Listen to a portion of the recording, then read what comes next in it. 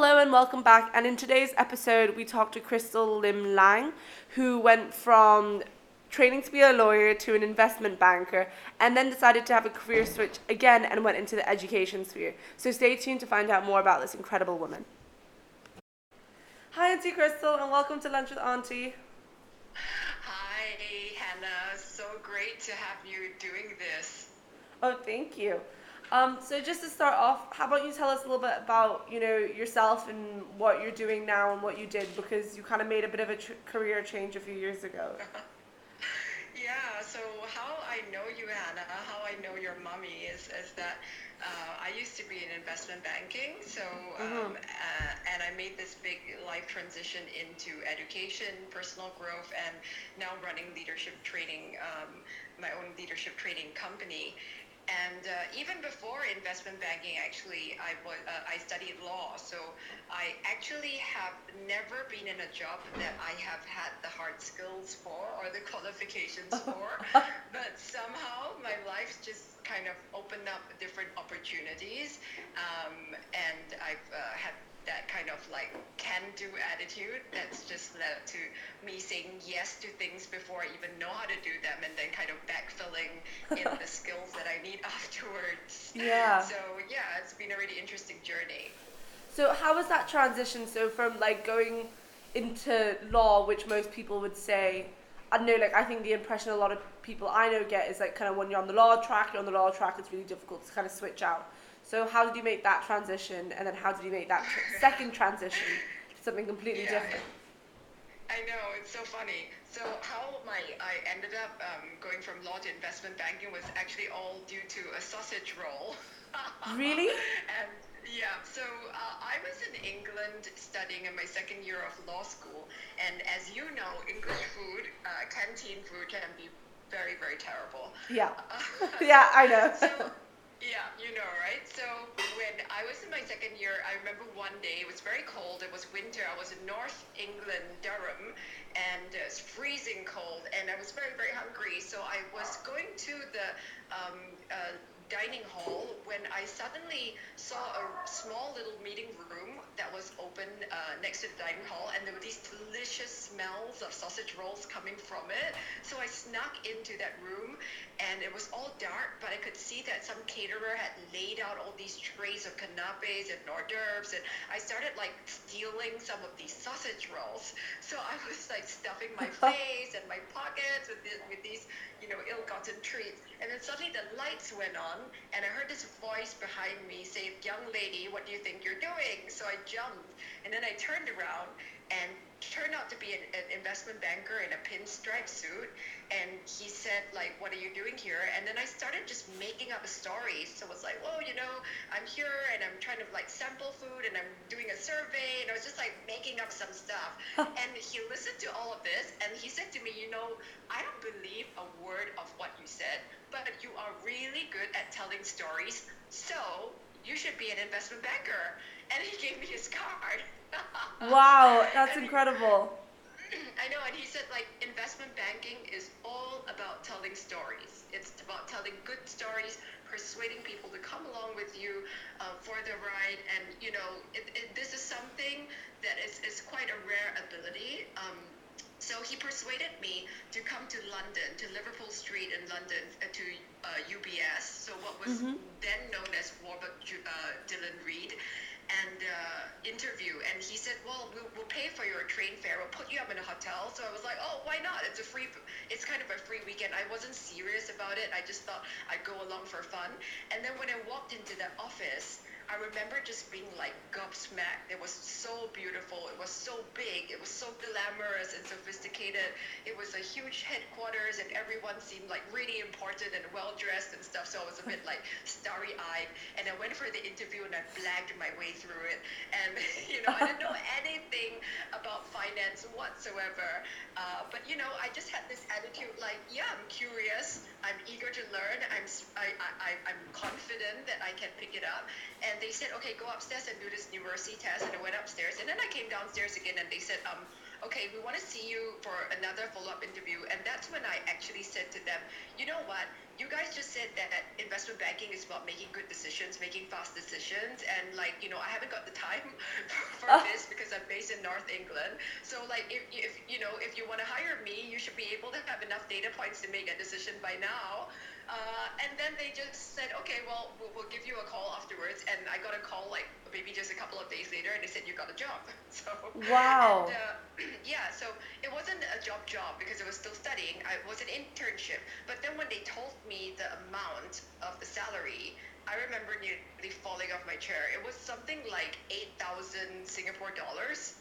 It was something like 2,000 plus pounds, and the exchange rate was like 3 to 1 back then. Yeah. And I remember looking at the law internships, and they were like 1/4 or 1/3 of that. So I must say that, you know, when you're 18 years old and 19 years old, this opportunity comes to you, you know, my first thought was like, yeah, I'm gonna go and I'm gonna see what this is about, because like I'm curious as to what on earth kind of job could possibly pay that much. And To an intern, what is it that you're gonna do? So that was how I got started in investment banking. I went in for a summer internship. At the end of the internship, I was so, you know, kind of like ingrained in the team. I was doing lots of different things. This was during the .com era, and they had a lot of the bankers had actually left. Sorry, a lot of the bankers had actually left the firm to start off their own .coms, so they were short-handed, and I became a little bit indispensable. And then they offered me a full-time job at the end of that internship, and that's how I got it. No, that's incredible, and I love what you say about like storytelling, because I suppose in some ways it's come a little bit full circle with almost what you're doing now, because you still are like storytelling, but in like a completely different format, and it's about education. So how do you? Oh, sorry, continue. I think that storytelling is such an underrated, undervalued skill. I look at what we're teaching kids today in the education system. We're teaching things like quadratic equations and logs and like, you know, factorials and like how to form an oxbow lake and things like that. And it's like, I think to myself, like, why are we not teaching like storytelling, influencing, persuasion, sales? Because there's not a single job that exists today that doesn't need those skills. Even if you're an academic and you never have anything to do with the commercial world, you still have to write grant proposals. You still have to make presentations. You still have to convince stakeholders. You still have to like be a good storyteller. I don't care what job you're doing. There needs to be some element of influencing and persuading other people.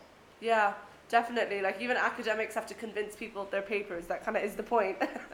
Yeah, absolutely. Absolutely. Yeah, no, so that's really, really interesting. And then so now you ended up in an education space. So how was that jump? Because investment banking seems like really kind of, you know, classic, high pressured, no sleep kind of job to something that, you know, you completely start on your own, and you're not kind of working under people anymore. You're not in this big bank. You're kind of working on your own with your husband. And how did you make that jump? Yeah, so when I was in banking, I should kind of back up a little bit.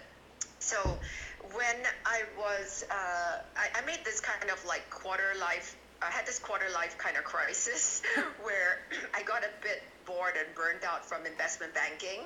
And that was when I decided to set up my own business. And you remember I moved to Australia on the farm.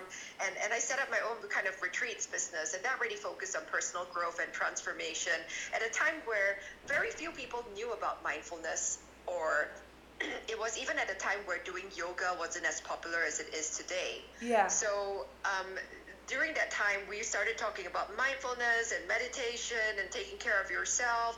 And lots of people were like, oh, what's this like airy-fairy kind of woo stuff? But I think like people who are more like senior in leadership, more forward-thinking, it started really resonating with them, this theme of personal transformation, personal growth, social emotional intelligence. So one of my clients was the chairman of a huge sort of human capital firm, a search consultancy, and he put me in touch with the National University of Singapore, and you know, basically his idea was that I should take this personal growth work, and instead of doing it just with people who were quite old and like CEOs in their 60s and 70s, he suggested that I start doing this with our youth. and Yeah. doing it with people who were like at earlier stage of their life, because he was saying that imagine if young people had these tools, it would make such a huge difference earlier on, and it may even like change the course of many people's lives. Yeah. So this is when I started talking to the National University of Singapore, that he in his own way, he had introduced me to his head of his office, Elaine, and Elaine then was on the board of trustees for the for National University of Singapore. And then we started talking, and university essentially said to me like, hey, do you want to come on board and help us be a change agent? Because the problem is that in Singapore we have so many great, smart kids, and they're smart in terms of academics, but then when they go into the real world and meet all this volatility, uncertainty, complexity, this ambiguity, this what we call VUCA, they really fail to struggle. They can't, to thrive. They really can't handle the ambiguity. They need to know which way to go, which direction, what are the answers, because that's the way the education system has trained them. So the university said, well, it's a little late when they're in university to undo all this damage, but we still have to put in our best effort and try to prepare them for the real world they're going into. Yeah, no, I think that's really like fascinating because I'm someone who's been in kind of the more local system, seen it, been in the international system. So I think that's great because you went from kind of affecting change for people that are in their later stages of their career to actually affecting change for people who are just starting their career, which I think is really, really amazing and says a lot. I was wondering if you could just talk a little bit about gender. It's kind of one of the topics that I always like to bring up. Sure. And is there any time, like instantly, because I'm very like I stereotype sometimes. I'm flashing back to investment banking, but Mm-hmm. is there any time where you didn't feel like that being a woman put you at a disadvantage, and how did you learn to cope with that? Yeah, this is a really interesting one. I tend to think of gender not so much as, what your genitals tell you, but really as like in a spectrum of masculine energy and feminine energy. Yes. So for masculine energy, I'm talking about more that kind of go, dynamic, doing kind of structure, kind of achieving kind of energy, that kind of upwards and, kind of goal achieving kind of orientation. And when I think about feminine energy, I think more about the relational, more about the ability to go within, to connect to other people, to be really present, going from doing into being, and having using more of your kind of emotional intelligence and your even your body wisdom rather than just your logic and your analysis.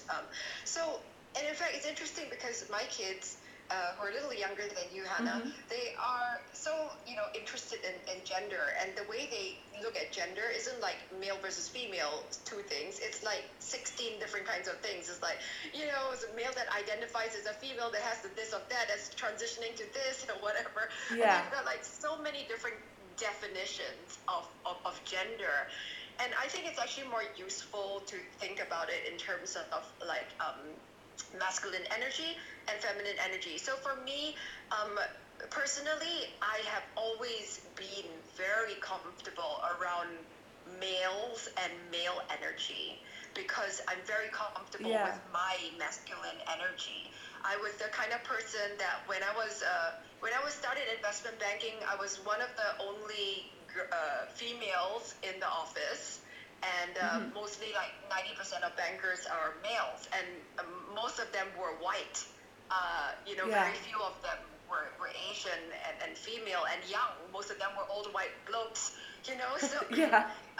yeah, but because I'm very in tune with masculine energy and my and that sort of thing, I could blend in really well. I went out with them for drinks. I could make the inappropriate jokes as well. I could give as good as it takes. I could be un-PC just like them. I could say things that scandalize or shock them even more. And they were like, they would try to like shock me, and I would just be like doubling down, raising the ante. You think Yeah. that's weird? Okay, let me tell you what's freaky.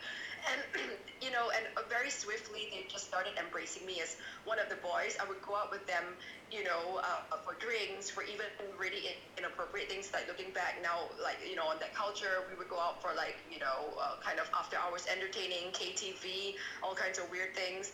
And I would be one of the guys when I Yeah. was there. So it was also, but I also, on the other hand, saw a lot of women who were not used to dealing with masculine energy and who were much more kind of like, um, more comfortable being around other females, or didn't quite know how to handle that kind of like more alpha male kind of behavior.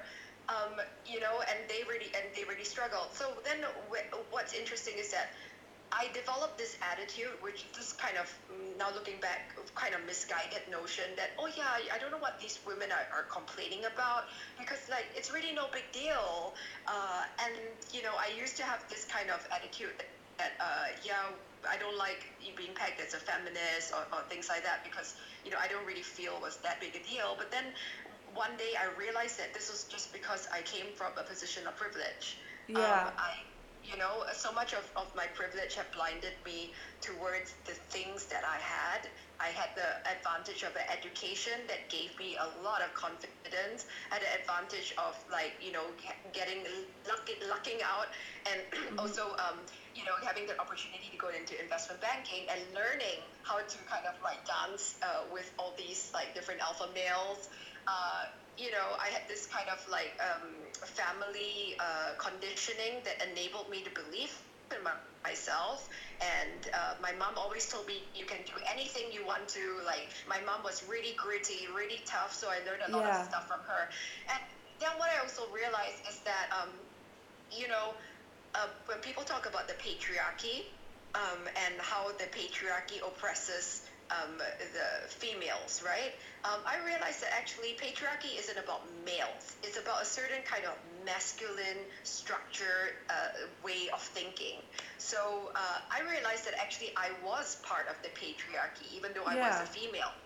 Yeah, so I was enabling the patriarchy. I was very much part of it by acting like them, and like in fact endorsing lots of attitudes like, you gotta be tough, sleep is for the weak, Yeah. if you are cry, you're a pussy, all this stuff. So I was just really part of the patriarchy. It didn't matter so much that I was born a female, but the fact was that I was functioning as part of it. So that's what I mean by, I don't think gender is as simple as, are you a male, are you a female? It's really like, how much are you like in that masculine structure, in your masculine, and how much are you able to be in your feminine and have a good integration of both different types of energies. No, that's really, really interesting. I never thought of it that way. Thank you for sharing. Um, Yeah, no worries. and I was And just, I actually, as a fine, sorry, I was just oh saying no, that continue. I actually find as I get older, and as I move into leadership positions, like when I was running a team of 52 at the National University, Hmm. um, I found that actually it really required me to focus a little bit more on my feminine sort of powers. So Yeah. it required me to move more into being able to be empathic with people, be really present with people when there were difficult situations. Because the higher you grow as a leader, the less it is about your individual contributions, like being able to deliver a really amazing piece of work. It's not about that anymore. When you become a a senior leader, it's about how can you empower other people to make the work. How can you support them, and how can you iron out conflict? How can you smooth over difficult situations? And that becomes, it's a real shift from the masculine to the feminine. Because when Yeah. you start off your career, you may need a lot of that masculine energy. You need to kind of prove, I can do this, I can get this task done, I can accomplish these results, I can check all this stuff done off my to-do list. But as you move up the ladder, it's all about, can you be present with somebody who's going through a hard time? Can you motivate your employees? Can you really resolve conflict in really sticky situations, deal with angry clients and stuff like that? And that's a lot of that comes from like your feminine sort of wisdom. Okay, yeah, no, that's fantastic. So usually I ask the question, what books have you been reading? But you've written a book. So I think I'd use this time to just chat a little bit about your book and what it was like becoming an author and a really successful author at that.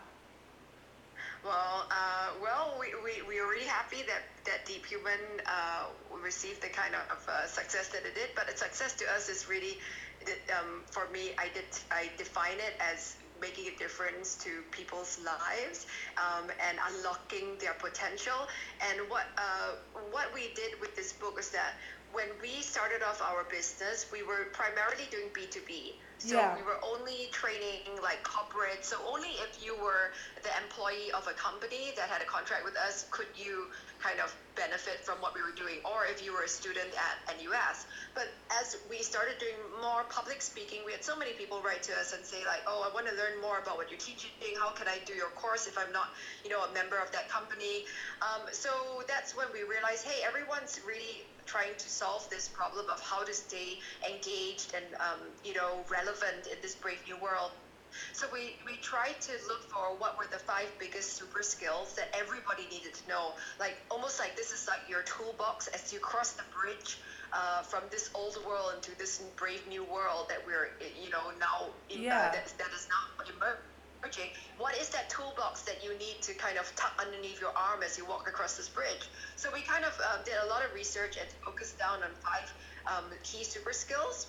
mm-hmm. The first one is focus and attention, which is the ability in this world of constant distractions to be able to focus your mind on what serves you rather than being pulled into directions of whatever Apple or Google wants you to see.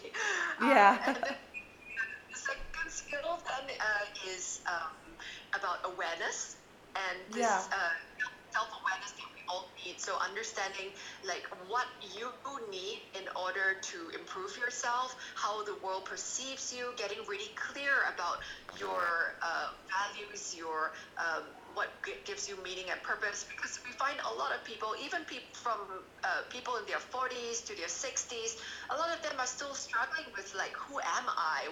Who do I want to be? Like, what kind of contributions do I want to make to the world? So self-awareness is key.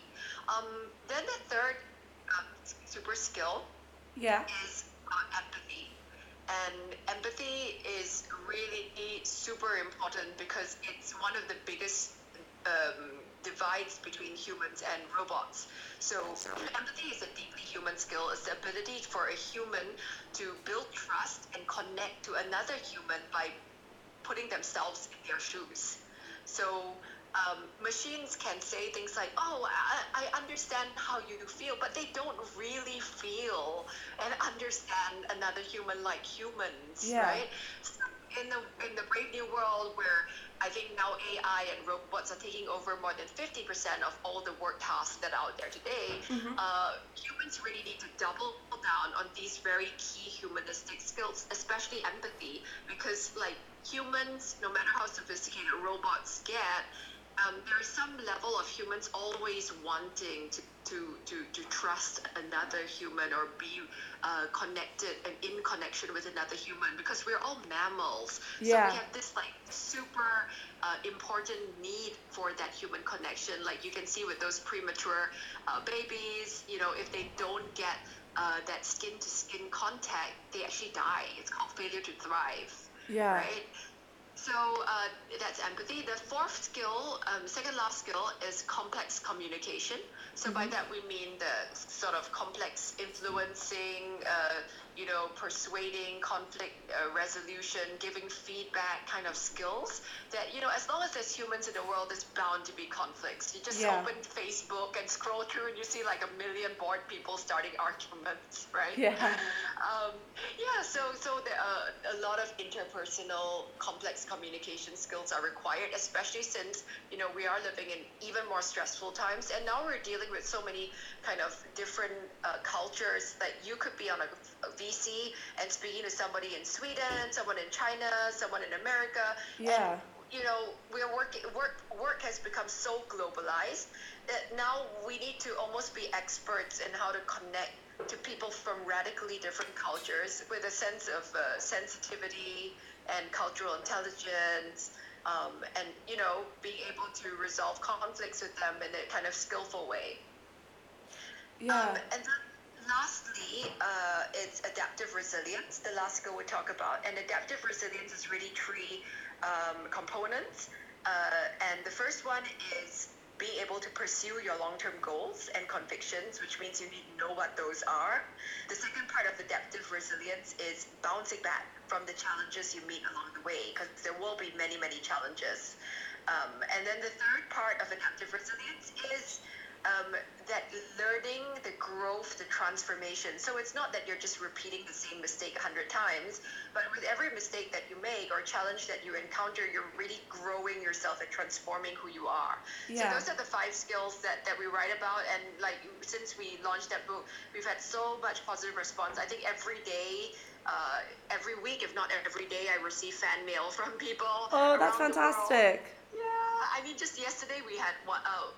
A couple of days ago, we had one that was really sweet. It was somebody who picked up a U.S. pilot. I think it was a pilot, and he, was a bit bored because all the planes are grounded at the moment. Yeah. And he had picked up a book because he was at a chalet, and it was on the library shelf, and he started reading it, and he was so absorbed in it, he recommended it to all of his friends. And he wrote us this this email from the other side of the world, and talking about how it had changed his life. And it was just such a cool thing to hear so many people from all around the world, reading our little words that we put together. Oh, that's fantastic. Oh, well, I'll definitely have your book linked in the description if anyone listening wants to take a look and read it as well. I won't take up too much more of your time, but thank you so much for this. I've absolutely loved hearing your story, and it's really odd because I've kind of been there. I've known you for the last I don't know how many years, but it's this is 14 years. 14. Yeah, I'm turning 18 tomorrow, so yeah. So it's really different when you actually sit down and ask someone what do you do and how did you get there. So Of course, and I've also loved watching you grow and transform it. And I always say to your mom, I say, Hannah's my idol. I want to be like Hannah when I grow up. Because I really love your kind of can-do attitude. You never say die, and you're so entrepreneurial. But I've seen you reinvent yourself a million times, from your school changes, to dealing with different social systems and even different countries. So I'm also in awe of you, Hannah. You've done so much. When I was your age, I didn't do a fraction of the things that you have done so far with your life. So that's where the podcast kind of ended off. Thank you so much for listening and finding out about Auntie Crystal, who I think is absolutely incredible. To find out more, follow the podcast. I will have also her book linked in the description and more links about her. Thank you so much for listening, and tune in next time.